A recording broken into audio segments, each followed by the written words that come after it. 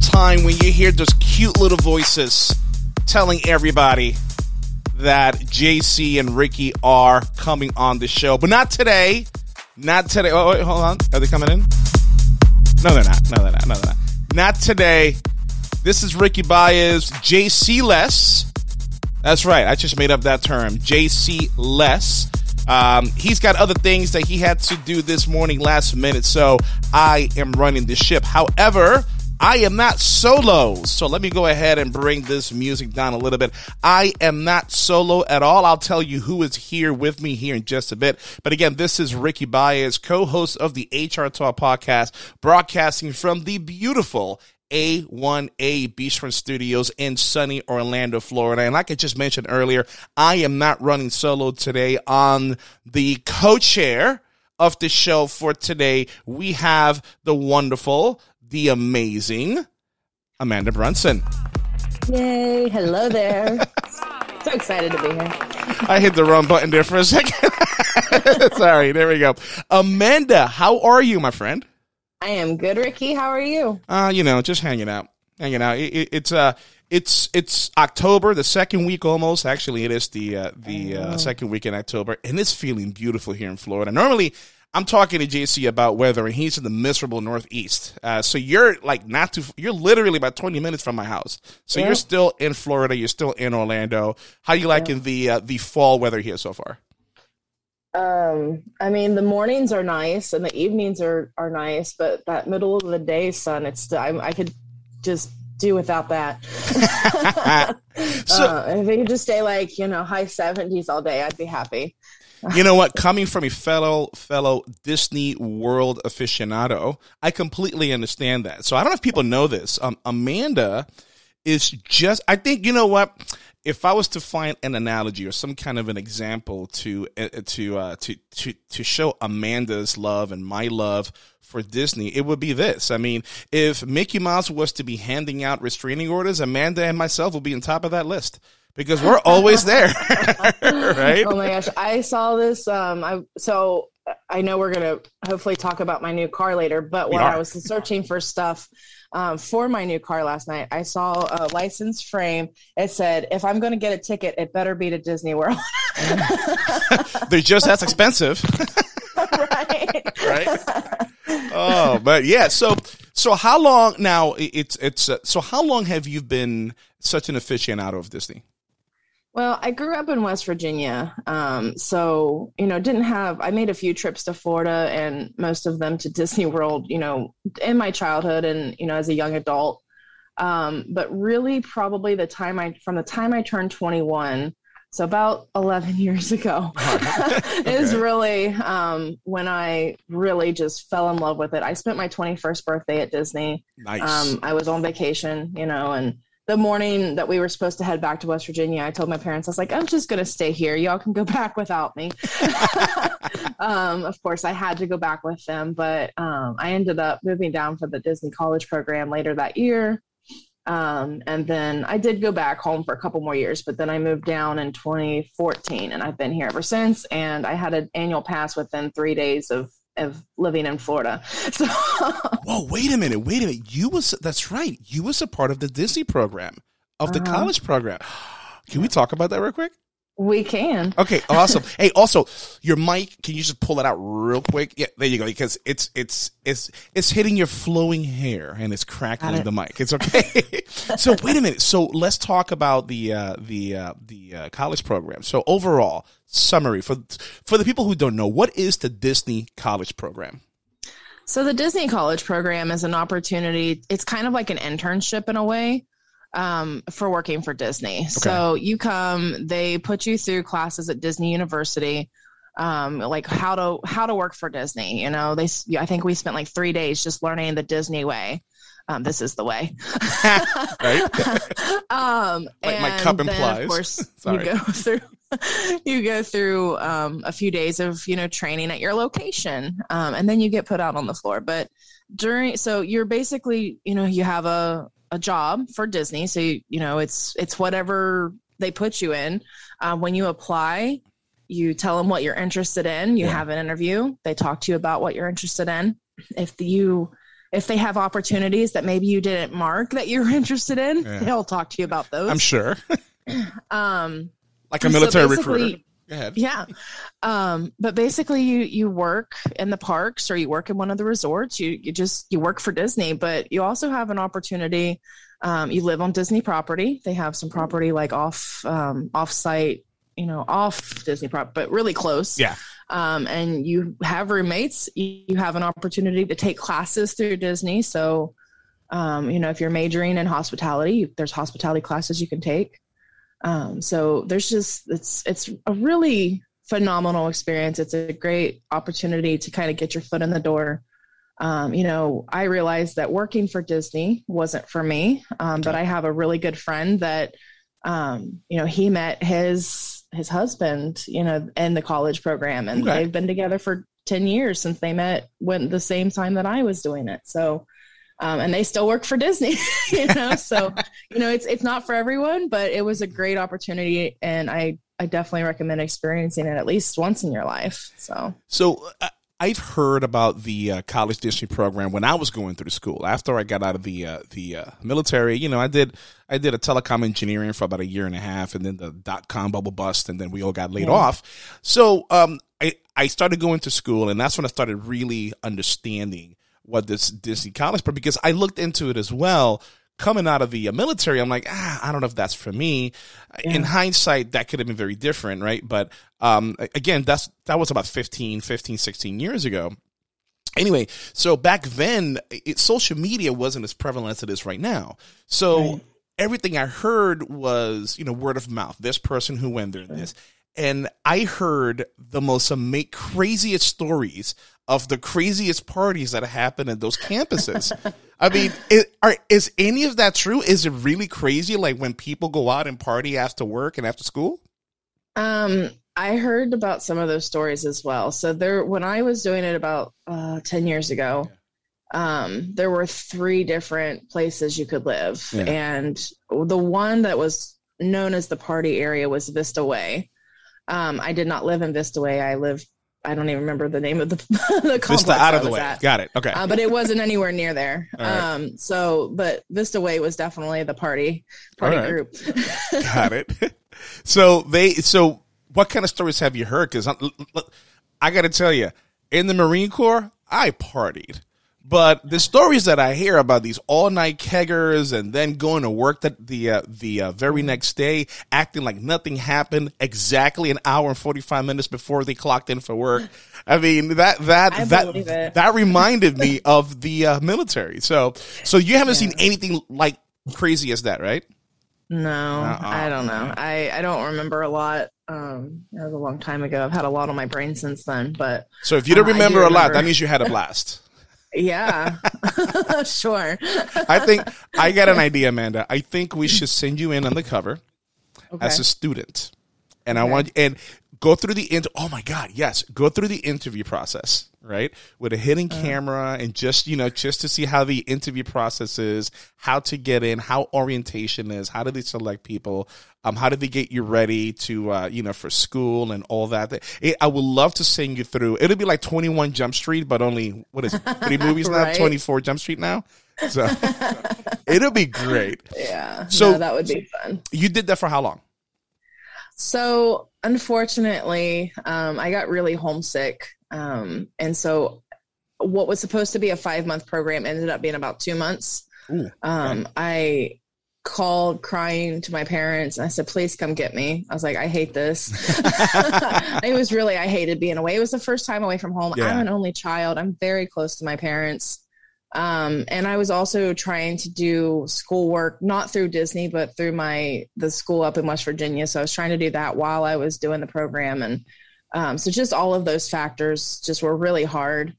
And so I said, I got to go, and so as I mentioned in the interview, I did not have down that I wanted to do quick service food and beverage.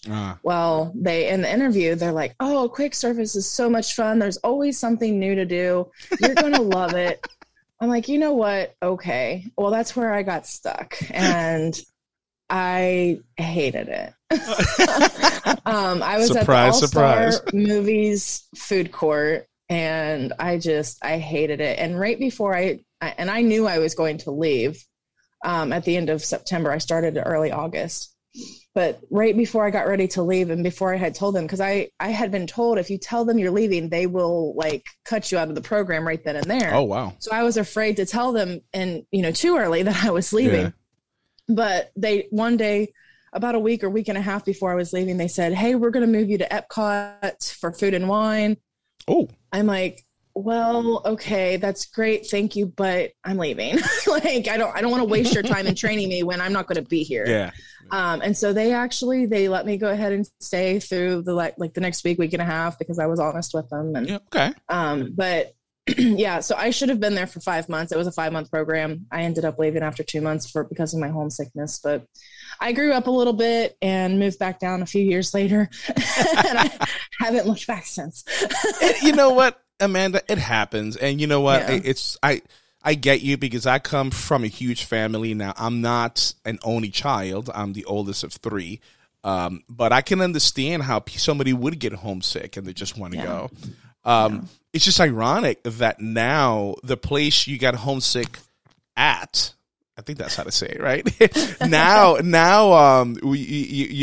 you go there quite a bit. And I'm not knocking on you, because I'm there as well all the time as well. And you know what? There's been a few times where I've seen you, because my wife, son, and I are walking down Hollywood Studios, and I hear Ricky, and I turn around. And to be honest, Amanda, I don't know if I've ever shared this with you before. Normally when somebody yells my name, because believe it or not, that happens quite a bit, either from the show or 90% of the time is because somebody got fired. And I turn around and I'm like, oh my God, is it somebody that I let go? I hope it's not that. And it's Amanda. I like Amanda. So went over, gave you a big hug.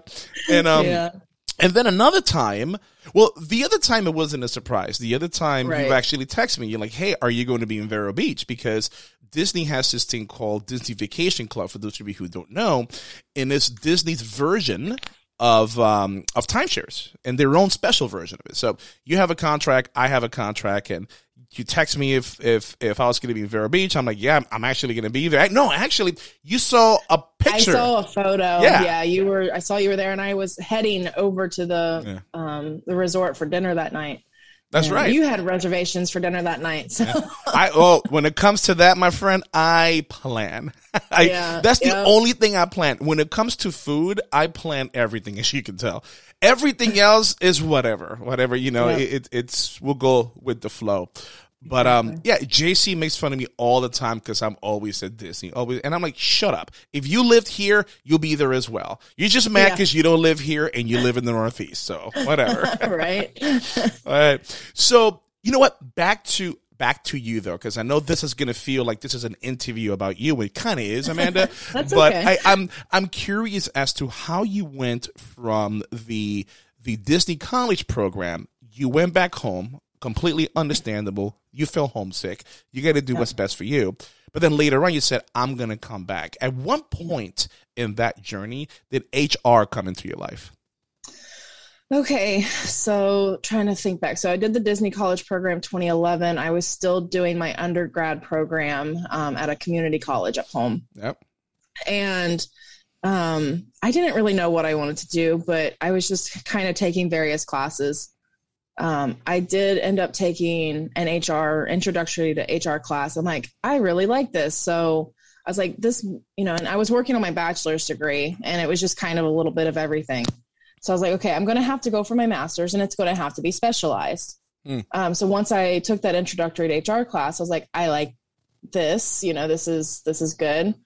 So then I started looking for HR programs up and down the East Coast, just because I wanted to get away from West Virginia.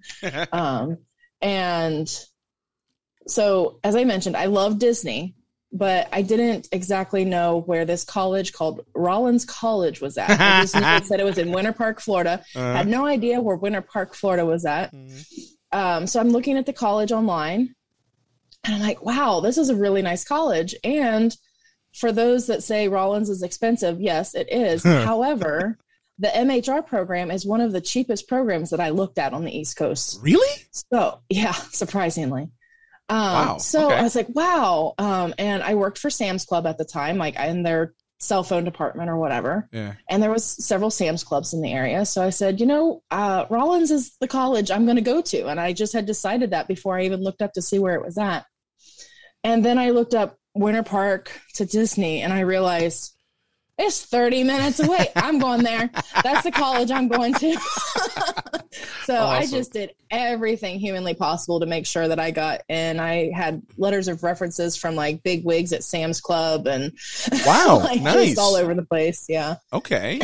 And I made sure, and sure enough, I graduated with my bachelor's degree on Friday, December 13th, 2013. And I had a letter of acceptance to Rollins College in my mailbox on Saturday, December 14th. Nice. So that was like the best graduation present. Nice. So December, oh man, I started teaching there. Wow, I think halfway through your master's. I think I started teaching there. Yeah. Well, I started the program in August of 2014 and I graduated in May of 2016. Yeah, because I think you know what? No, then because I take it back. I started the beginning of after I left. Yeah, I started the beginning of 17. I graduated from there in 2008, I think, and then I got a call. Did I ever tell you how I got the job teaching at Rollins? It's the weirdest thing. I mean, I'm glad it happened. Don't get me wrong. So I graduated from Rollins in 2008.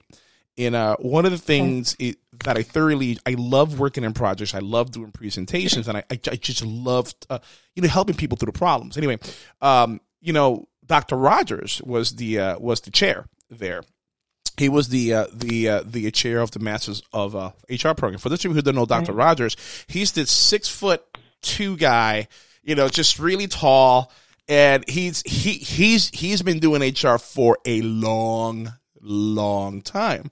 So I told him, at graduation, as a joke, I'm like, hey, Dr. Rogers, whenever you need somebody to teach any of your classes, give me a call. He's like, okay, Ricky, and completely forgot about him, right? 2017, the beginning of 2017, my cell phone rings, and I look, and it's Dr. Rogers, and I'm like, I haven't spoken to him in ages. I mean, that's interesting.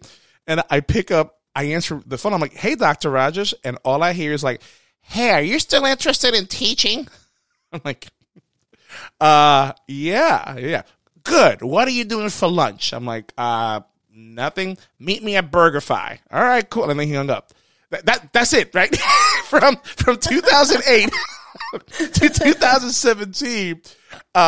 It was just really, really interesting. But just, if you know Dr. Rogers, that's how he is. Anyway, I met with him for lunch. He told me what happened, and we had a really good lunch. Really good lunch. Started talking about me teaching for the employee relations class and putting the syllabus together and everything. And I've been going 100 miles an hour ever since. And the reason I'm saying that is because I got that job because of a relationship. I didn't apply. It's because of a relationship. And I was Daniel Botero. Do you know Daniel? Right, mastering. Yeah. Yep. So I was. He has a mentors group session every Wednesday night. So he invited me to his session this past Wednesday night. I'm talking to his mentees. The best way for you to get a job out there, especially now, it's not through Career Build, it's not through Indeed, it's not through LinkedIn. It's building relationships, exactly, and cultivating those relationships. I mean, it's. Wouldn't you agree? I 100% agree. Yeah. I have, so my first job in Florida was obviously Sam's Club. I transferred from West Virginia to here, so that was good. Yeah. But it was really just a way for me to get to Florida and have a job that paid me money, so I could start. Because, it's hard living in one state trying to get a job in another state, because a lot of people see your address and they're like, well, we don't really want to relocate you. So right. As soon as I got here, I started applying, and thankfully I found an HR internship at a really good company. And I was there for a couple years through school. So I was able to work there and then go to school in the evenings. But as soon as I moved down here, I think I had my annual pass after like day 3, but I was networking after 6 days. Like I got down here and I went to a Greater Orlando SHRM meeting. And I just started meeting people. I was like, listen, I just moved here. I don't know anybody. Like, I live by myself. I said, I need to meet people. I need to know how to get in the door. And it was just through attending those meetings, the Gosher meetings and the networking meetings. So when I was ready, after I graduated, I had a friend that was a recruiter called me up and said, hey, I've got a job I want you to interview for. And I went, I met with the CFO. We spent 5 minutes talking about cats, and that was about it. Cause I told her I had just gotten a cat and she had just gotten a cat. And so like, as soon as I walked away, I got a call from the recruiter that the job, like they wanted to offer me the job, you know? So, it was through networking that I got that job. It was great. All because of cats. All because of cats. Exactly. You know what? It's awesome, though, right? Because you resonated with that person, and you've made a connection with that person from a human perspective, and boom, look at that. I mean, I'm sure your skill set has something to do with it. Really great friends. See, look at that, right? I go visit her at Vero Beach, and we go to dinner at Vero, the Disney resort. Oh, she's the one that you were with? The one, yeah. Oh, awesome. Yeah. Okay. So it's a small world, isn't it? I don't want to sing the song though. No, I was there last weekend, and. No. Yeah, because I saw you were there last weekend, and I think right. It was your celebrating my birthday. Yeah, dude, you had and you still. I wish people could see this. So you're on video right now with the tiara on. You're ready. Actually, I was Princess Amanda of St. Johns County on my birthday, so I'm just going to wear the tiara every day. That's awesome. Oh, dude. So okay, HR.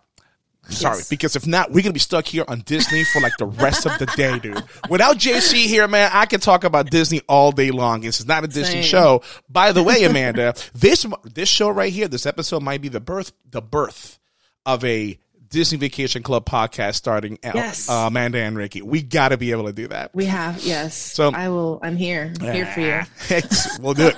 So fast forward, building relationships is big for you. Yes. It's key for you. Yes. That's how you got some of your positions. But the reason I really wanted to talk to you is because I've been following you on social media for a couple of years now.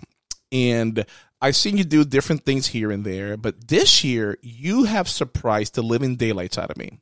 Because, yes, I saw you over at HR Florida, and you and JC did a show, not too long ago, but I saw you at HR Florida. I presented it. You were sweet enough because I was upset. I was upset at HR Florida. Not really, but I kind of was, because they gave me the worst slot to speak. On the very last day, the morning after their concert, at 7 a.m. on the very last day when everybody's hungover, they're already packed. They may or may not have changed from the night before, if they even showed up to my event. But you showed up to say, hey, how are you? Do you need anything? I'm like, dude, that's what I'm talking about. So I appreciate that. But absolutely. Even before that, I've seen you on social media doing all different things, volunteering for HR Florida. Mm-hmm. And then you took maybe a 2-hour break, and then you was in Vegas for sure. I went to Disney in between. Oh, you went to Disney? Okay. How can I forget that? So I went to Disney, and then I went to Vegas. You went to Disney in between. Wait, your mom was in town, right? My mom. So that's right, yeah. My mom was here cat sitting for me while I was going to various conferences around the world. Pretty much. And so that's right. I forgot that important piece of detail. So you went to Disney in between. Then you hopped on a plane to go to Vegas for the Shroom conference in Vegas. Yep. You do that. You then come back. I think you took another 3-hour break and then went back to work? Yeah, I got back from Vegas. I worked for 3 days, and then I went back to Disney for 3 days to celebrate my friend Victoria's birthday. So her birthday was while I was in Vegas. So funny story real quick. I signed up for the Vacation Club in November of last year. Yeah. And within probably a day of doing that, my friend Victoria calls me up and says, hey, can I put a request in for Bay Lake Tower for my birthday for next year? I'm like, sure, why not? Because I mean, I'm single. I don't have anybody to go to Disney with other than my friends. Yeah. So I don't want to go and stay at Disney by myself. So my friends get to, join me and steal the glorious, magic. So I said, sure, we can spend 2 days at Bay Lake. So yes, I came back from from Vegas, spent 3 days at work, took another day off, went back to Disney, and then I worked for another week and a half, and then I spent another 3 days at Disney for my birthday. I am exhausted just listening to you. I mean, seriously. So I'm exhausted. I want to be just like you when I grow up. I mean, seriously, because I'm following you on Facebook, and I'm like, I don't know how this woman does it. I have no idea. I'm tired. I'm going to take a nap for her. That's exactly what I'm going to do. Thank you. I need a nap. By the way, I got to tell you, I know you just said that you don't like it. You wouldn't like to stay at a Disney resort by yourself. Have you tried it? It's therapeutic. No, actually, dude. It's therapeutic. Is it? I'm gonna have to try it once. I've done it a few times. Yeah. No, honestly. So look, I've shared this with you. Whenever I go to on property to stay on property, I don't go to the parks. I live 20 minutes away. Why am I gonna go to the park and waste my points? You know. Yeah. So if I go to the park, I just stay at home. But if I really want to enjoy the resort, I just go to the resort. So sometimes when my wife had to go to Puerto Rico, and I'm like, you know what, I'm gonna take this opportunity and just stay a weekend over at the Animal Kingdom, man, and just stay there. Just order room service. Bring your own stuff and just hang out in the balcony talking to the animals like Dr. Dolittle. That's all you got to do. Yeah, and it was great. And just hang out at the pool, come back, boom, you're done. It is way cheaper than a psychiatrist. Well, I don't know. It is Disney, so it might be up there. Yeah. So. No, I mean, I like going. I will have to try going by myself once, but, you know. It's worth it. I enjoy it. Good. I love it. You know, I had and I think I shared this with you off the air before, but I don't think anybody else know this. I had an opportunity to work at Disney in HR, and I got all the way to the very end. I'm like, nah, I'm good. And I'm the one who said no, and the reason I said no is, and I don't even know why I even started going through the process, because I just got excited that I got a call. This was a while back, and I started to see it was to be an employee relations manager. And I started to ask, so what kind of cases are you handling? It's union stuff and all these other things. And Amanda, it hit me. I'm like, wait a minute. I don't want to do this. Why? This is, to me, is my happy place on earth. And I'm literally signing up to get a paycheck to hear their dirty laundry. Yeah. So I didn't want anything to ruin that for me. I don't want to do it either. See? I just didn't want that. Yeah. When I first moved down here, that was my dream. Like, I want to work in HR for Disney. And then I have people going, are you sure about that? And I'm like, yeah.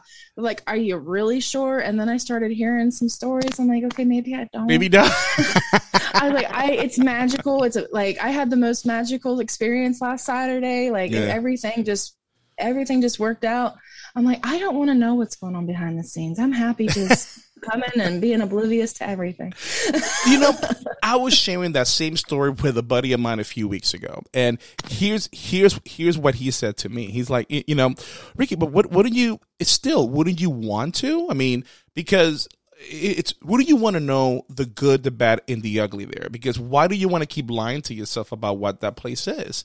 And I'm like, I get it. I mean, things do happen, but you know what? Just think back into your childhood growing up. Did you believe in Santa Claus? Oh my God, absolutely. Were you devastated? See, well, then I'm gonna shut up. I have to go see Santa every year. It's always on my holiday. So it's so me too. To me, you know, obviously we all know the truth, but to me, I still want to believe it is because it reminds me of a good time in my childhood. Right. Same thing with this. I mean, I don't want to erase that from although it probably cost $20 when I went through. Now is $120 if I buy a one ticket. But annual pass takes care of that. I know. I don't know how people do it. I do not. You know what? I take it back. I do know how people do it. I do know. That's why you see so many pissed off parents at Disney, because they spent 2 or 3 years saving up for this trip. Right.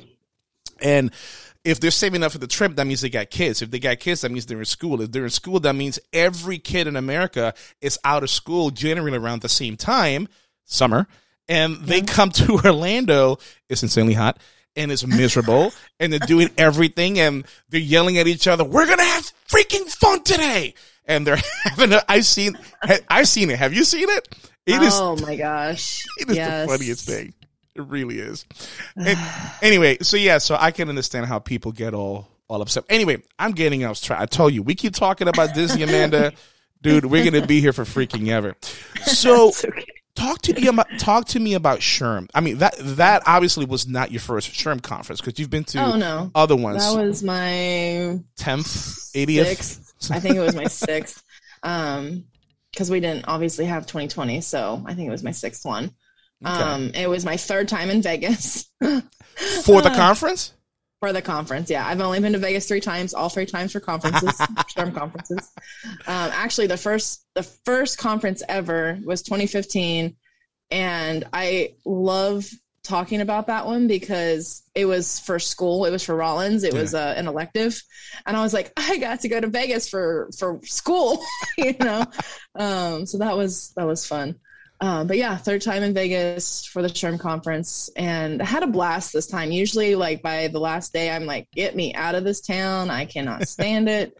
But I think just, you know, through networking, through all the connections I have, I just got to spend time with some of the most incredible people in the world while I was there. And some of the people I had just met for the first time in real life. I obviously had met them, you know, online and stuff before that, but nice. Just having that opportunity to go to SHRM and see all the people that you know and love that you haven't seen in 2 years for the most part, you know? So it was incredible. So obviously you've been there a bunch of times then to different SHRM conferences. So obviously this is the first one after the pandemic, and every year I've gone to a SHRM conference. There's always a theme, not a planned theme, but an unplanned theme. And what I mean by that is people have a general array of questions of what's been on their mind through the entire year, be working and being in the HR space. So that's what I like to call when people ask in every session the same kind of questions. To me, that's the theme. So post-pandemic, what have you seen is the theme in HR from everybody that went to Vegas last month? If you've heard anything at all, I don't know. Yeah, I think the one thing that just comes to mind immediately is just coming back together, being back together, you know, trying to bring people back into the workforce because everybody's working from home. Nobody wants to go back to the office. How do you deal with that? I mean, but it's hard when your own HR person doesn't want to go back to the office. Because then you're like, okay, true. It's like, okay, well, I don't want to go back. Why should I make my employees go back? You know? So, but that was it. I think that was one of the biggest things was just being back together again. So yeah, JC and I talked about that last week, and I've got some clients that I still do work with, and they're struggling with it. They're really struggling with whether they should bring people back, and you know, some of them are forcing people to come back. And when they start telling me, Ricky, I'm just struggling with this, and my answer back to them is why are you struggling? It should be an easy answer. I mean, it really should be an easy answer. Give them the option. I've said it on the show a bunch of times. I say it to my clients. I say it to everybody.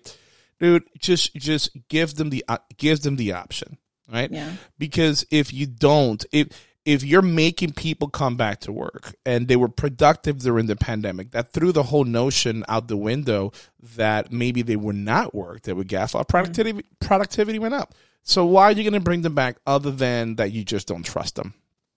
You know, that's what I've seen. But I got to tell you, Amanda, this pandemic has really ruffled some feathers, whether it's vaccines, whether it's pay. Actually, last Tuesday, I don't know if you know this, there is Kellogg's workers.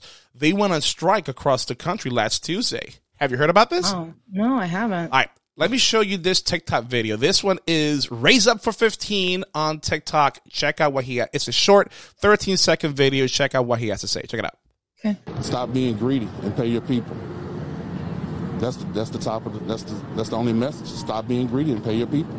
Pay your people what you can afford to pay them, not what you want to pay them, because this is just a clear sign of corporate greed. All right, so that's it. That is from Raise Up for 15. Obviously, this is a TikTok group, actually TikTok handle, focusing on raising the minimum wage to $15 an hour. So let me kick it back to you. But when you hear that, what's the first thing that comes to your mind from an HR point of view?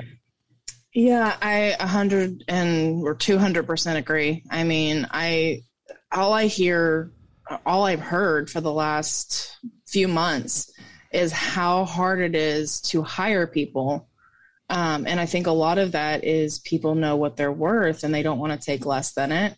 Mm-hmm. And then there's some companies out there that are paying $15 an hour or for like the minimum wage, or paying over what would be considered like average for what most people are making.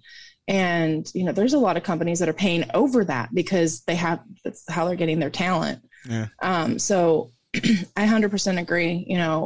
At the company I work for, we were paying our minimum wage people like $10 an hour. And granted, that was before the minimum wage in Florida did go up to 10, but we increased it to 13. And I know that's still not that 15 yet, but it was a huge thing. And like, when I told our new hires that thought they were coming in at $10, that they were actually going to be getting 13, like a couple of them cried.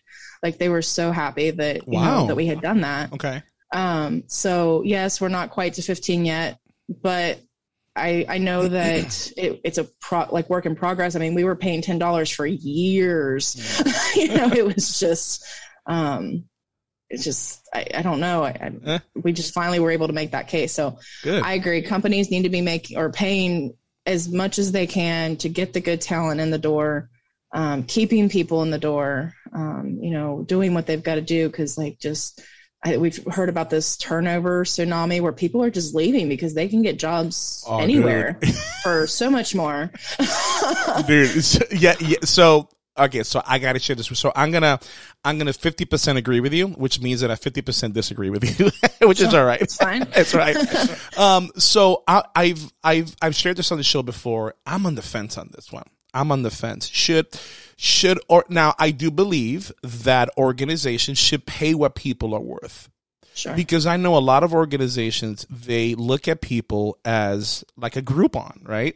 Let me get the cheapest person possible because I'm a business owner and I got to make sure I make a profit. I get that from a business owner perspective.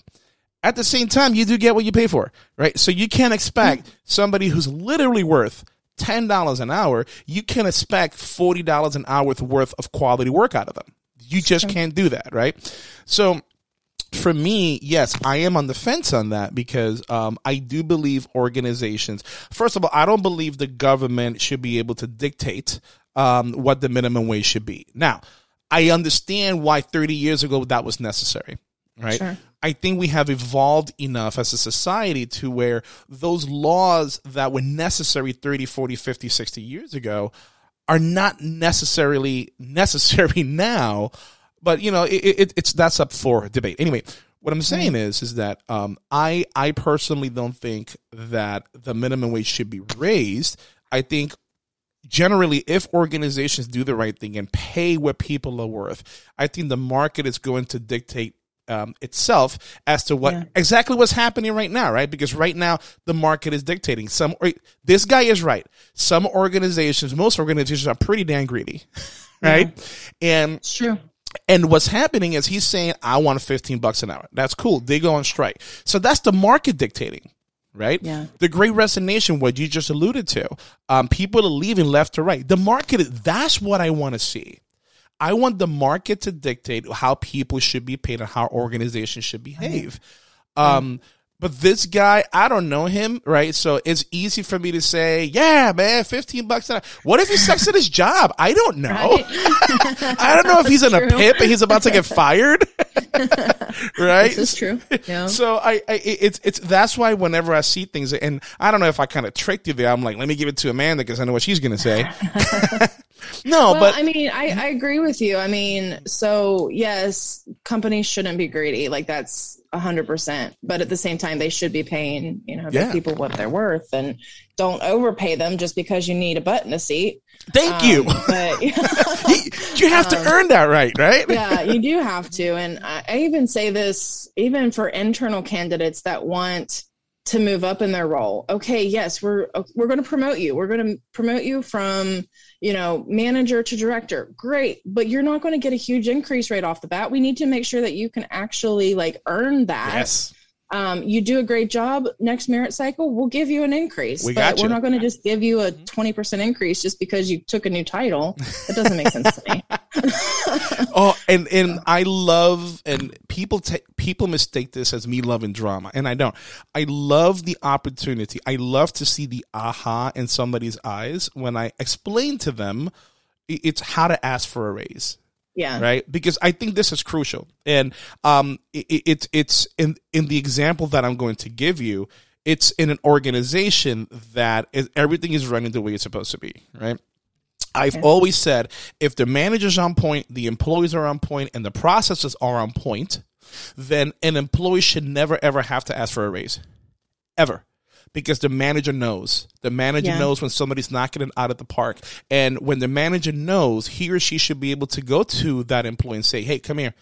Let me talk to you real quick. Let's come into my office. Look, I've been looking at your numbers, blah, blah, blah, blah. Because of that, we're going to give you a raise. The best accolade somebody can get is any kind of a promotion, any kind of a raise when somebody gets tapped on the shoulder, not because they apply for it.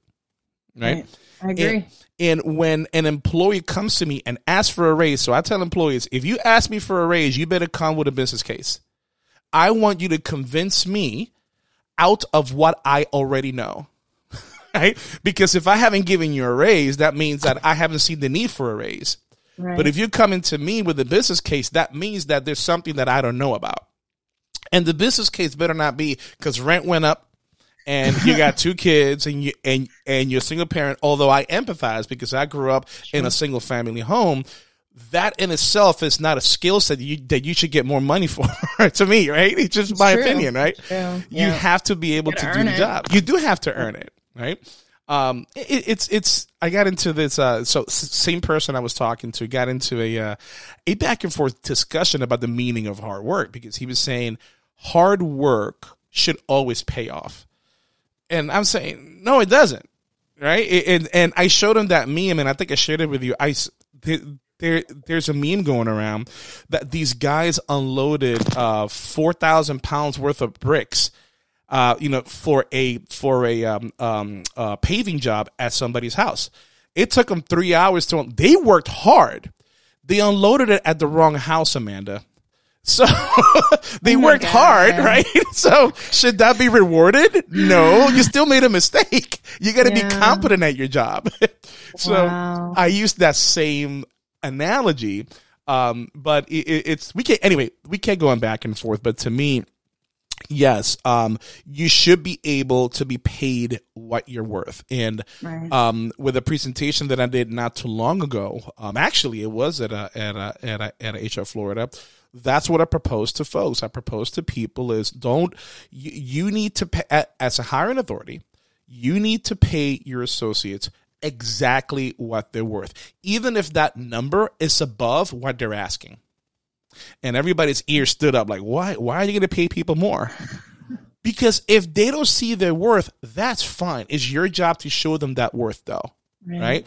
Because if I shortchange them, if I pay them $50,000 when they're really worth $80,000, right? And that could go for like 2 years until somebody on LinkedIn sees the awesome work that they do. They say, we'll pay you $80,000.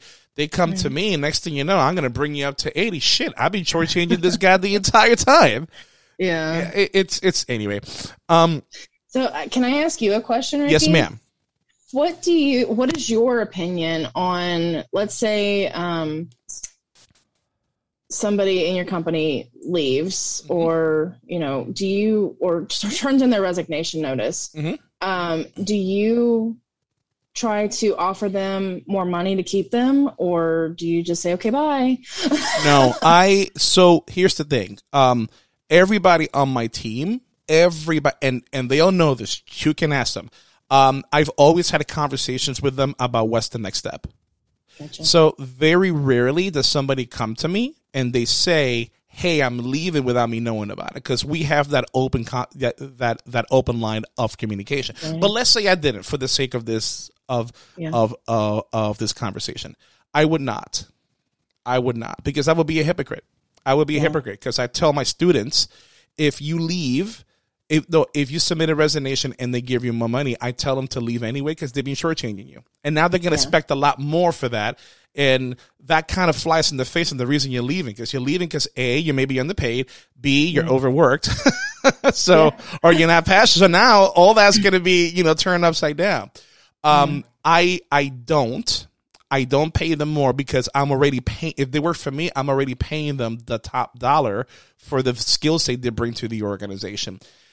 If under that belief, I decide to give them maybe a 10-15% bump just to keep them, I'm doing myself and that person a disservice, and everybody else on my team a disservice, because I just said everybody's a skill set don't matter. What matters is the threat of you leaving. Yeah. Right. So the answer is no, I would not. Would you? I'm on the same page as you are. I always, and I get a lot of managers that come to me and they're like, "Oh, we've got to give them more money." And I said, I will not approve that if that's what you want to do. I was like, you're going to have to go to my boss or my boss's boss to try to get approval for that. I just feel that once somebody has made a decision to leave, they're going to leave. Okay, give them more money today. They might stay for a few more months, but eventually they're still going to leave. Like, they probably were not leaving for the money, or they might, who knows, in this day and age. But 9 chances out of 10, it's another reason. So I just always say, I'm not going to give you more money. And a lot of people, when I'm doing like their exit interview, they're like, I'm surprised they didn't try to keep me. And I'm like, I told them no. I was like, it's nothing against you. It's just that you decided to leave, and so you're not going to be as productive now that you've decided to leave. And if we try to convince you to stay, like, what's that going to do for us? So I've always wondered about that. I've always wondered. So I would love to have been there, because I would have asked, why are you so surprised? I mean, what were you expecting? I mean, because unless you decided to leave as a I don't know, a flex to get us to notice you leaving. I don't know, right? So what was the point? So to me, and then the boss, did you ask the managers why they want to pay this person more money? To keep them. Just, it's because we couldn't afford to not have them or have that position. It takes too long to fill the role, just whatever. Just they didn't want. And I'm like, you know what? We'll find somebody. Time to educate, Amanda, because the fear of not I'm not calling people mediocre, right? But if let's say this person was mediocre work and we're giving them mediocre pay, and if they threaten to leave and the manager says, we got to pay him more, and the reason the manager says it because we can't afford to leave this position unfilled for X amount of time, then what you're telling me is the mediocre value just increased for you. It increased for you. You're going to pay more money for that mediocre type of a job. Right. No, let them leave. Let them leave. And you know what? And be happy for them. That's the key. That's the thing. I've got some business partners that are, when the people leave, they get their feelings hurt and they get so upset. No, right? Me neither. I'm like, you know what? I'm happy for you, Brian. I'm glad that you got the opportunity to find something that best suits your needs. I'll be happy for you. What do you want for your going away party? Because I'll throw it. Right? There's no reason to get upset. None at all. Yeah. I always say, oh, I'm so excited for you. Like, where are you going? Tell me about the opportunity. I'm like, I say, hey, you've got to do what you've got to do. You've got to look out for yourself. I'm like, we can't expect you to stick around here if this isn't what you want. So, well, anyway, I was just curious what your thoughts were. Well, you know what? That's a perfect segue, because I was reading this article earlier today. It's from the Washington Post. And I'm trying to find, it's called Micromanage and Disrespected: Top Reasons Workers Are Quitting Their Jobs in the Great Resignation. And this is by Washington Post columnist Carla L. Miller. So go to WashingtonPost.com. This was actually on October 7th when this was published by Carla L. Miller. And essentially what she's talking about, I guess she wrote an article about the Great Resignation. And For those of you listening right now and don't know what the Great Resignation is, I'll tell you, it's for the past few months, people have been leaving, resigning from positions without another job locked on. Right? Mm-hmm. So that's the key here. They don't have another job planned. They're just rolling that dice and saying, I'll find something. Right? Mm-hmm. Which is for the first time in the longest time, I think, it's that has happened. So let me read that first couple of paragraphs. So to say my recent column on the Great Resignation touched a nerve is an understatement. That's how she starts off the article. Hundreds of online comments and dozens of emails from readers who identified with the piece related how pandemic working conditions finally drove them out of jobs they would otherwise have stayed in. That's a powerful statement for me. Mm-hmm. Because that means there's a lot of people that were severely unhappy. They were hiding it. And the pandemic was the straw that broke the camel's back. So it wasn't the pandemic. It's not like they said, oh my God, this pandemic is horrible, I'm leaving. No, they said, I'm done. This pandemic was the last straw. All right, continuing on. Open their eyes to, what really matters. Yeah, pretty much. All right, so here we go. Some readers said they quit because of acute health concerns during the coronavirus pandemic. Others describe a long simmering but barely tolerable state of discontent in which the pandemic abruptly cranked up the heat, making the situation jump or boil. Some people set off to new career path. Others decided to speed up their retirement by a few months or earlier. Wow. So they're saying that the situation was bad anyway. Either way. And that gets me. That from an HR point of view, to me, if this is in any organization, if people use the pandemic as an excuse to leave, the pandemic is not to blame. Leadership and HR is to blame. Yep. That's who's to blame, right? Because that tells me, without diving deeper into it, that tells me that organizations are not doing what's necessary to take a deep dive into what current employees are going through. They spend, and Amanda, I don't know if you've seen this. It drives me nuts when organizations spent so much money on bringing people in and then so much time and effort on finding out why they're leaving, and not even a fraction of that time or effort or money spent in the middle, the people who are still there. Exactly. Right? Yeah. It's called the pulse check. It's called a state interview. Organizations, business leaders, it would behoove of you to start doing a pulse check, to start doing state interviews, right? And what are state interviews? It's the same thing as an exit interview. The only difference is you can do something about the outcome. That's the only difference. An exit interview, whatever invaluable information they gave you, it's not going to help the person who's giving you the information. It's not like he or she's going to say, well, shit, now that you're asking me these questions, I'm going to stick around. Right? Yeah. So, the other type of interviews or meetings that I like are the skip levels, where the managers are talking to their directs and getting those type of, that kind of feedback. I did a couple of those about a couple weeks ago. How did they go? With our senior leader and then his, directs. And at first, I think some of the leaders were afraid to share. But once we finally, we got them talking and opening up, we got some really good feedback out of it, I think. Okay. And, we have some actionable items I think we can take from that now. And they're like, wow, could we do this more often? You see? And so we're like, yes. So I talked to the senior leader, and he wants to do them quarterly now, to where he's having those conversations. You see, that's awesome. My boss's boss does that with me and my peers, once a quarter, just to kind of, it's like doing a pulse check, but with one level below, people you don't get talked to as often, Do you feel, now I know sometimes that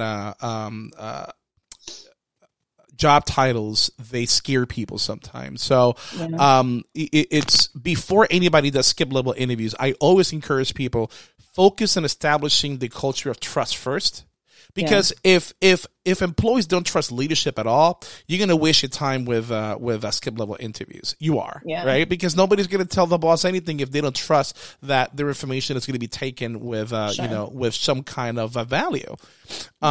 So if you do those, they're a great idea, but you've got to make sure that the trust is there. That way employees feel compelled to really give you some bad news if there is any bad news in there.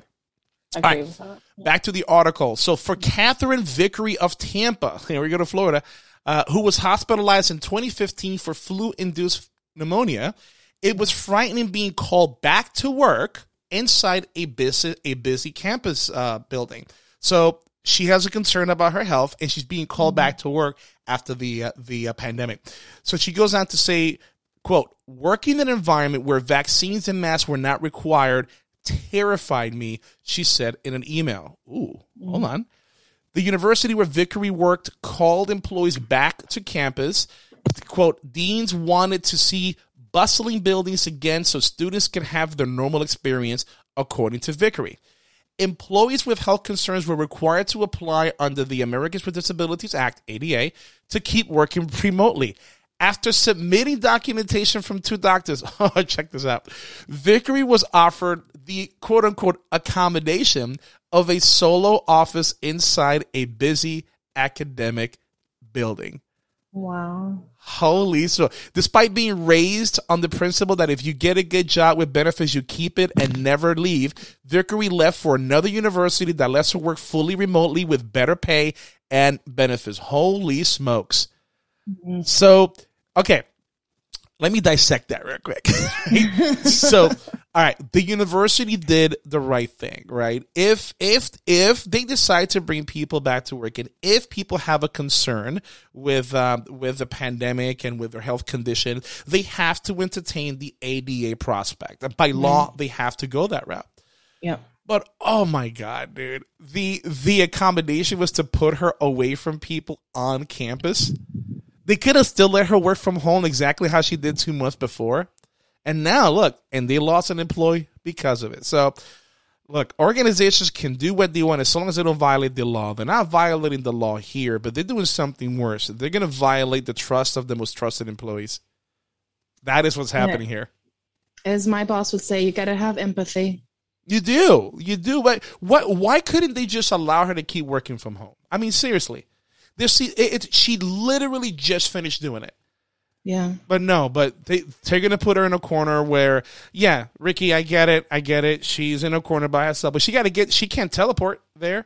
She got to walk through a hustling and bustling campus to get there. No, exactly. But look, I'm not going to go through the whole thing, but this is micromanaged and disrespect the top reasons workers are quitting their jobs in the Great Resignation. This is from the Washington Post. Again, that is Carla L. Miller. And the reason I'm bringing that up is a lot of organizations are doing that. JC and I talked about that last week, and I don't think we're going to stop talking about it because the situation is going to get worse. More and more organizations are still going to try to bring people back into the office. I'm not saying that's the wrong answer. I'm just saying the lack of flexibility from the employee's perspective is the wrong answer. You've got to be flexible. And I'm going to post this question to you, Amanda. And a friend of mine I just recently, you know what? This is when you know that you're getting old and boring. I don't talk about music anymore. I don't talk about games anymore. It's all I talk right now is, hey, what do you think about this company's doing? What about that company's doing? Amanda, Friday night I went to sleep at 9:30 p.m. Yeah, I'm old. Friday. I had a wedding Friday night, so I was up too late. I was actually sitting at the table at the wedding going, it's past my bedtime at 9 o'clock. Whatever, dude. You was in Vegas last month. Whatever. But no, even when I go to Vegas, I'm still in bed at a reasonable time. Like I don't know if it was so bad this time, but I know the year 2019 when we were there, I was probably in bed at 8:30, 9 o'clock, like every night. Everybody was going out to party and I'm like, bye. Look, a reasonable bedtime in Vegas is the same thing as a reasonable breakfast time for everybody else. Just saying. No, but here's my question to you. You know, a lot of people are leaving. They are. And I know that a lot of business leaders, hardcore business leaders who lack a little bit of empathy, their mantra is, you know what? You got to be happy you got a job. Be grateful that you got a job. If you don't like it here, you don't have to be here. Fine. Now, although that's true, that's a true statement. A job is not a right; it's a privilege, and you have to earn that privilege. That shouldn't be the tone to take, right? So there's. I hate when people say that you just should be lucky you have a job. That it's just like, oh, it lacks so much empathy. Yeah. Now. I'm not going to lie, Amanda. I agree with that sentiment, but I'm not going to say it. Yeah. That's not how you earn people's trust. It's just not, right? So it got us talking about appreciation. Yes. It got us talking about how different generations appreciate opportunities differently. And he said something that stuck with me and made me think. He said, Ricky, employees today, and now this is what he said. I'm not saying I agree or disagree. It's just, it made me pause. He's like, employees today do not appreciate the opportunity to be able to work. And I'm like, huh. Interesting. Okay. So I asked him, so what do you mean by that? It's like, there's more jobs right now out there, and employees have their pick, right? If they got the skill set for it, they have their pick of that job. So the more they do that, the more they act like every employer should bend at the knee for them and just, bow down to them. And although that's what's happening, that's not what the employee should take advantage of, because in a heartbeat, it could be the other way around. And I'm like, I get it. Fine. But don't employers kind of do the same thing, though? Right? Don't Apple and Netflix and all these high value companies do the same thing, that they expect candidates to bend over backwards for them in order to get the coveted spot? I don't know. What do you think? I got you. Yeah. I got you. You stumped me on that one. I don't know. Like, whatever. I'm going to Disney. No, that one, yeah, I don't know. You should have told me you were going to ask me that an hour ago. No, I'm not going to do that. I'm never going to do that. Come on now. No. Oh my God. No, it's. I'm not going to put you in a spot any longer like that. But to me, I think that notion is a two-way street. I think employees should be happy that they have the opportunity to work. I think employers should be happy they have the opportunity to be an employer. Because without employees, they would not be an employer, right? Unless it's true. Yeah. They've got to appreciate their employees. They've got to find a way to do that. I mean, otherwise, your employees run your company for you. They're the ones that are doing everything. I mean, you might be giving them direction on what they need to do, but they're the ones that are doing it. I mean, I've got, without, going too much into detail about my company, but we have software engineers that create the technology. Our VPs aren't creating technology. They're saying, okay, we've got to have this to make it happen. But the front lines, they're the ones that are actually doing the work. They're the ones that are creating that technology. So we've got to show them appreciation, because the market is hot, especially in the industry I'm in. People are getting offers left and right, and we've got to be able to show them appreciation so that they will want to stay rather than, pick. Just like my boss said a couple weeks ago, we've got to make it to where they don't even want to pick up the phone when somebody tries to call and take them away. Boom. See, there it is. There it is. So I like that one where they don't even want to pick up the phone. I've always said I like it. I love it whenever one of my employees or former employees where I used to work, when somebody would call them and say, look, we'll offer you $30,000 more. Just come over here. And they say no. I love that. And one of my colleagues said, why do you love that so much? Because that means the culture here is more valuable than $30,000 somewhere else. Yeah. That's what that tells me. And I get people that call me all the time and they're like, hey, would you want to come work here? I'm like, I'm happy where I'm at. I like where I'm at. I don't even want to hear what you're going to offer me. I don't even want to talk about it. And then they hang up and they're like, I guess you didn't want that $1 million. Yeah, fine. No. I honestly, I'm thrilled where I'm at, and I've got so much still to learn and so to grow. So what's your favorite part about HR? Just being able to engage and appreciate the teams. I mean, honestly, that's employee engagement is one of the things I look forward to the most. Yeah. Just being able to show that appreciation. And I don't get to do it as much as I used to, because I used to have like such a small team that I supported. And now I feel like I support the entire company. And so it's hard to pinpoint, like, the smaller teams. Yeah. But I still try every once in a while. I still try to get together with them, but that's one of my favorites. Also onboarding. I don't like the recruiting aspect of it.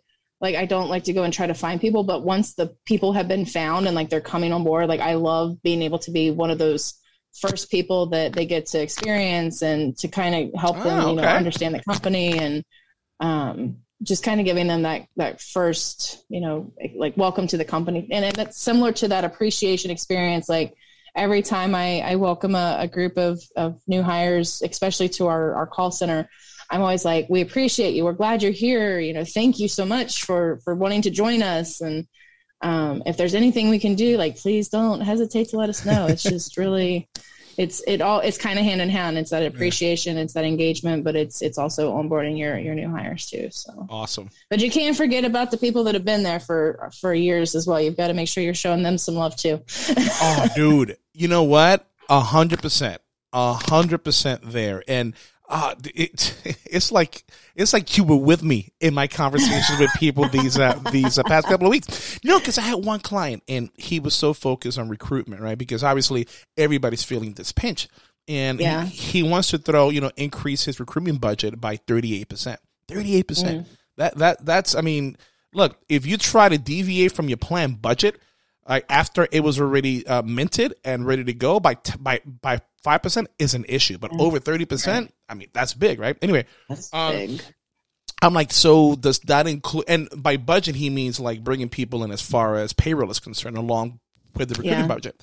So he's looking to pay new people 15% more than what he was before. I'm like, hey, does that 38% include internal payroll? He's like, what do you mean? The people who are already here? He said, no, but they're already here. I'm not going to pay them more. I'm like, so you're going to bring people from the outside with less experience and the people who are currently here 15% more than the people that are already here with more experience? He's like, well, I mean, since you say it that way, yeah, it sounds like crap. But, I mean, so what do you suggest I do? I'm like, raise everybody's payroll to 15%, right? If you're going to say you're going to pay more for the same services this time last year, you got to do it for everybody. Yes, agree. Right? You have to do it. Now, this is a different conversation of the value, right? This is completely different. This is, if you raise one part of the harbor, you got to raise the other one. Because what's going to end up happening is when you bring those new people in, I know employers are going to tell people, don't talk about your salaries. By the way, there's no legal basis for us to prevent them from doing that. They can't talk about it, right? And they do talk about it. You're going to lose people. And when you decide to then bring them up after they found out, they're going to feel some kind of way and they're going to bounce on you anyway.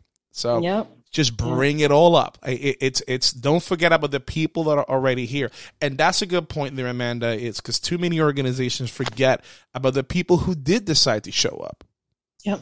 And you can't forget about those folks. So exactly. All right. So we are just over the 1 hour mark. We're in 1 hour and 5 minutes.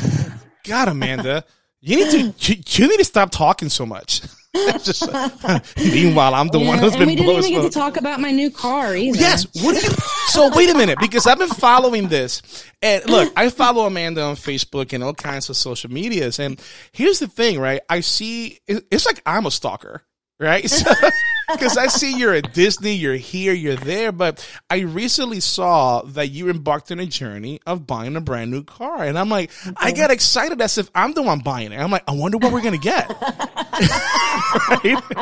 No, because you did a great job with the building up. You said, I'm going to get a new car. And we didn't know what kind of car you was going to get until Thursday, right? Yep. How was that experience like? So I knew I needed to get a new car. The one that I had, it had like the supplemental airbag light on.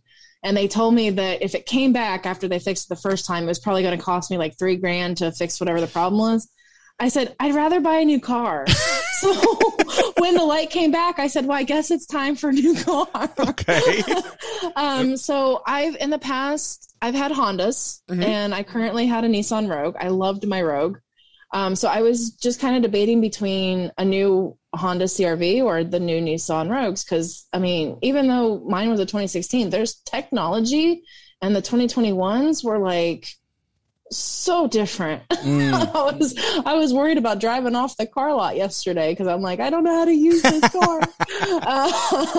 But anyway, so I finally decided, after looking at the CR-Vs and looking at the Rogues, that the Rogue was what I wanted. And so I stopped at a dealership a couple weeks ago just to look at it, because I just wanted to see what it looked like. Didn't really care for the service I got. Won't go into a lot of details about that, but I had received an email offer from a dealership about an hour away, and it was a pretty good offer. So I said, well, let me just go up there and see what they will offer me. And I had a really great experience. The customer service guy I worked with was great. They didn't actually have any Rogues on their lot, but there was a gentleman that worked there that had a 2021 Rogue. So he let me look at his car.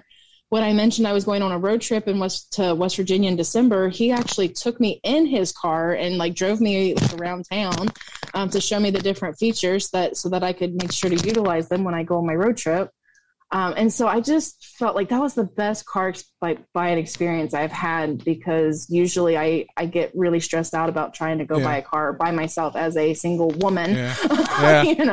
It's hard. True. But anyway, so I ended up on Friday going, and I said, listen, I want a 2021 blue exterior, light gray interior, SV premium package. Like, I knew exactly front wheel drive. And they're like, oh, that's a purple squirrel. You're never going to find that. And I'm like, well, then if you want to make a sale today, you will go find that car. That's right. And so they finally said, well, we can find everything you want except for the interior. You'd have to get the charcoal interior. And I'm like, I really don't want the charcoal interior, but if you're telling me you can find me everything else except for that, I said, I guess you can have my business. So that was Friday. Saturday, yesterday, the salesman calls me and says, we got your car. It's going to be here at like 4:00 today. The blue squirrel? Well, no, he just told me he got the car, like everything. He just except got it. Okay. Yeah. Got it. He's like, but I do have a surprise for you, but I'm not going to tell you. You have to wait till you get here. And I'm like, okay. There we go. So I've just, free whatever. COVID test. Yay. Right. And so I get there and they're like, close your eyes. Like, they took me by the hand and like, they walked me out. They said, okay, open your eyes. I opened my eyes and they had found the purple squirrel. Oh, they had found the gray interior, and everything. I mean, I knew that they had found everything else. Yeah. It was just that I didn't know about the interior. So I was so excited. Nice. So I got to drive off the lot yesterday with a 2021 blue Nissan Rogue. That has more technology than I know how to use. It's not a blue Nissan Rogue. Everybody I know, every female I know names their car. Your car's name is a purple squirrel. The purple squirrel, yeah. Yeah. Your car's name is a purple squirrel. That's going to be his name. Yep. My dad asked me he asked me yesterday if I was going to get like a decal of a purple squirrel, and I was like, no, but now I'm like, I kind of have to. Yes, you kind of have to now. You kind of have to. That's pretty funny. And you want to know something really funny about my blue car, Ricky? Red and black are my favorite colors. I've had a black car, I've had a red car, and usually those are the colors that I stick to. Do you want to know why I got a blue car? Oh, don't tell me. Don't tell me it's because it's Disney related. Is it Disney related? It matches the new blue license plates that they have for the 50th anniversary. I got my plate a couple weeks ago. I got it like right after I got back from Vegas. Like literally, I flew back from Vegas on that Sunday night. I was at the DMV Monday morning getting my license plate, and it didn't look great on a red car. I was like, I need a blue car to go with this plate. You rock. You're right. You're awesome. You got a car because it matches the 50th anniversary plate, which, by the way, Florida, I think Florida is the only state that does that, right? Or are there other states that has different kinds of commercialized license plates? Well, I mean, other states have commercialized license ones? plates that you can get, but Florida's the only one that has the Disney plates. But it's got like 80 different ones. Yeah. Right? They do have quite a few. Yeah. So, but anyway, this was the first time they've ever had a Disney plate, but they have the 50th, and I had to get it. That's awesome. So I know we're back on Disney again, and we could spend all day. But anyway, I'll stop. But anyway, I love my new car. Yeah. And it was my birthday present to myself. Good for you. Good for you. And the tiara. Don't forget about the tiara. And I'm looking at your apartment, and I love how behind you've got a big sign that says "Drink up, witches." I mean, I know what you meant by that, but it's okay. Wait a minute. You're in Orlando right now, right? I am. Oh, you've got curtains. Okay. From my point of view, it looks like it's 10 p.m. at night. Oh. There's a lot. I don't have great lighting in here, so. No, it actually looked pretty good right now because you've got the back. I think that's your glass sliding door that's covered up, right? Because it does look. My glass sliding door is actually on the other side. Oh, of that's computer, something else. so. Got it. Okay, got it. Yeah. No, it's that's my kitchen, my dining room back there. I've got the big Oogie Boogie from Nightmare Before Christmas thing up. Dude, you are now playing around. I love it. I've got the Mickey pumpkin that actually sings "Boo to You" from the parade. Okay. So actually, guess where we're going today? Disney. Where I know. Yeah, we and we're gonna end the show on Disney. We're gonna last week last week we had my wife's sister who came down. Because you and I talked about doing some things on Friday, but I'm like I got people in town and we got plans anyway. So we hung out or whatever, and it's my son had a hard time with that. Because their kid, who's 6 years old, never been to Disney. So we were focusing on her to make sure we do what she wants. And my son was like, but I want to do this. I'm like, dude, you're here every week. Shut up. just shut up, right? And anyway, so I feel bad. So we're just going to take him today, like the 30th time this year. So we were at Epcot last week, my friend and I. And her son got dropped off at like 1:00, and I wanted to go eat, and then I wanted to go back to the beach club to play in the pool. And her son was like, I want to go on this ride. I want to go on that ride. And she's like, I will bring you back. We are doing what she wants to do for her birthday. Yeah. See, there you go. You've got to have a plan of attack. So we're doing that today. But dude, we got to plan something, because when you was telling me about your new car earlier, when I found out what you bought, I'm like, man, we need to do a show live, literally on the road from the Purple Squirrel. Yes. We need to. So if we ever, I got it. If we ever come up with a DVC, Disney Vacation Club podcast starring Amanda and Ricky live from the Purple Squirrel, whether we'll either be at Disney Springs or at Epcot. You never know what resort we might show up in. That would be so awesome. Wouldn't it? It's kind of like driving in cars with coffee or something. No. We got our own thing going on. We got our own thing. Forget them. This is our thing, Amanda. Come on now. This is way better. What are you talking about, right? And we can go live and record everything from the time we get there until the time Disney security kicks us out because we're not supposed to be broadcasting there. Right. So. Awesome. I'm looking forward to it. I'm going to hold you to it. Awesome. So look, I want to thank you for being on. I really do appreciate it. It was supposed to be 3 of us today, but JC's like, man, my cousin's coming over. Do your thing. Amanda and I got this. Don't worry about it. You have to bring me back when JC's here. Now, we are going to do that. Dude, I'm telling you, we're going to broadcast from the Purple Squirrel. That's what's going to happen. We are going to do that. But I know how it is with brand new cars. No eating, no drinking, nothing in there. I know, because when I got a brand new car, nobody was allowed to do anything. And you know what, Amanda? I don't know now. I don't know. I just started thinking about this right now. I remember last year because look, my car, I've got a 2013 Hyundai Sonata, and it's been paid off for years, right? And dude, Hyundai, those things, let me tell you, you could run it to death and it still goes. It really, I've had minimal issues with that car, and awesome. I've had it ever since it came out. Anyway, And when I paid it off about 5 years ago, I'm like, I don't want another car payment, right? So anyway, yeah, I don't. So I was feeling after I paid mine off. Right? So then my one of my previous employees over at Transform, she got a brand new car early last year. Actually, no, it was 2 years ago when before the pandemic happened. She's like, hey, we all went to lunch and I got in her car. I'm like, oh, that new car smell. And I was exactly how you are. I'm like, what does this button do? What is that? I did not know what these different things do, and cameras all over the place. And I'm like, and dude, as soon as I got back from lunch, guess what I started doing? Researching cars. And I'm like, stop. No, I do not need another car payment. So if we do the Purple Squirrel a broadcasting company, because I'm just making this shit up as we go along.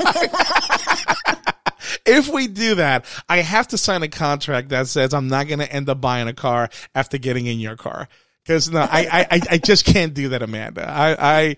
It's once you stop making car payments, and that once you stop making car payments, it's really hard to start doing it again. Yeah. So, but okay, we will do totally that. Get it. All right, cool. But I will definitely. You are definitely welcome back, Amanda. I really appreciate your time. Thanks, Ricky. So, if somebody wanted to get a hold of you to find out more about SHRM, about your experiences over at the SHRM conference, how can they get a hold of you? So I am on Twitter, Facebook, LinkedIn, Instagram. And you basically, all you have to do is search for the HR Panda, because that will bring me up on any of those platforms that you choose. I do prefer LinkedIn and Twitter for my more professional type connections, but if you get to know me well, I might accept you on Facebook or Instagram. I'm lucky. Awesome. But yeah, no, I am happy to connect with anybody that reaches out to me there. Excellent. And as always, here at the HR Talk podcast from the A1A Beachfront Studios, you can reach us anywhere on social media. Look for the screaming face, hrtalkpodcast.com. We are Instagram. We are on TikTok. You know what? I even got us going on Discord. I found that out about Discord last week. I never knew what it was until some of the, it's some people I work with, they told me, hey, so-and-so send me a message on Discord. What do I tell them? I'm like, awesome. Haven't talked to me. What the hell is Discord? Right? And then we started talking about it. I'm like, wow, that's pretty cool. So we have a Discord one. HR Talk is doing something different this week, Amanda. So, JC and I have been, our biggest, most exciting executive producer is somebody by the name of TikTok. Right. And what we do is we grab a lot of our content from TikTok, because it has been the Google of the real weird world. I can't even say that right. I need more coffee. I do. I need an empanada too. So what we're going to do starting tomorrow, we're going to have an unofficial lunch and learn. So I will be going live for 15 minutes during lunch, because I'm not going to do it during work hours. For 15 minutes during lunch to see, I will be on TikTok live through the HR Talk podcast handle. If you have any questions, let us know. It'll be around noonish, around there, 12:15. We will be live, and I'll be answering any HR questions people may have. Obviously, it's not legal advice. I am not an attorney, but it's just a couple of people hanging out, or a couple of hundred people, or 2 people. I don't know. But that's starting tomorrow on Monday, October 11th. So stay tuned for that. That's going to happen every weekday from there on out. But that said, all right, folks, it's that time. Thank you very much. Appreciate your time. Until next time, drive safe. Good night.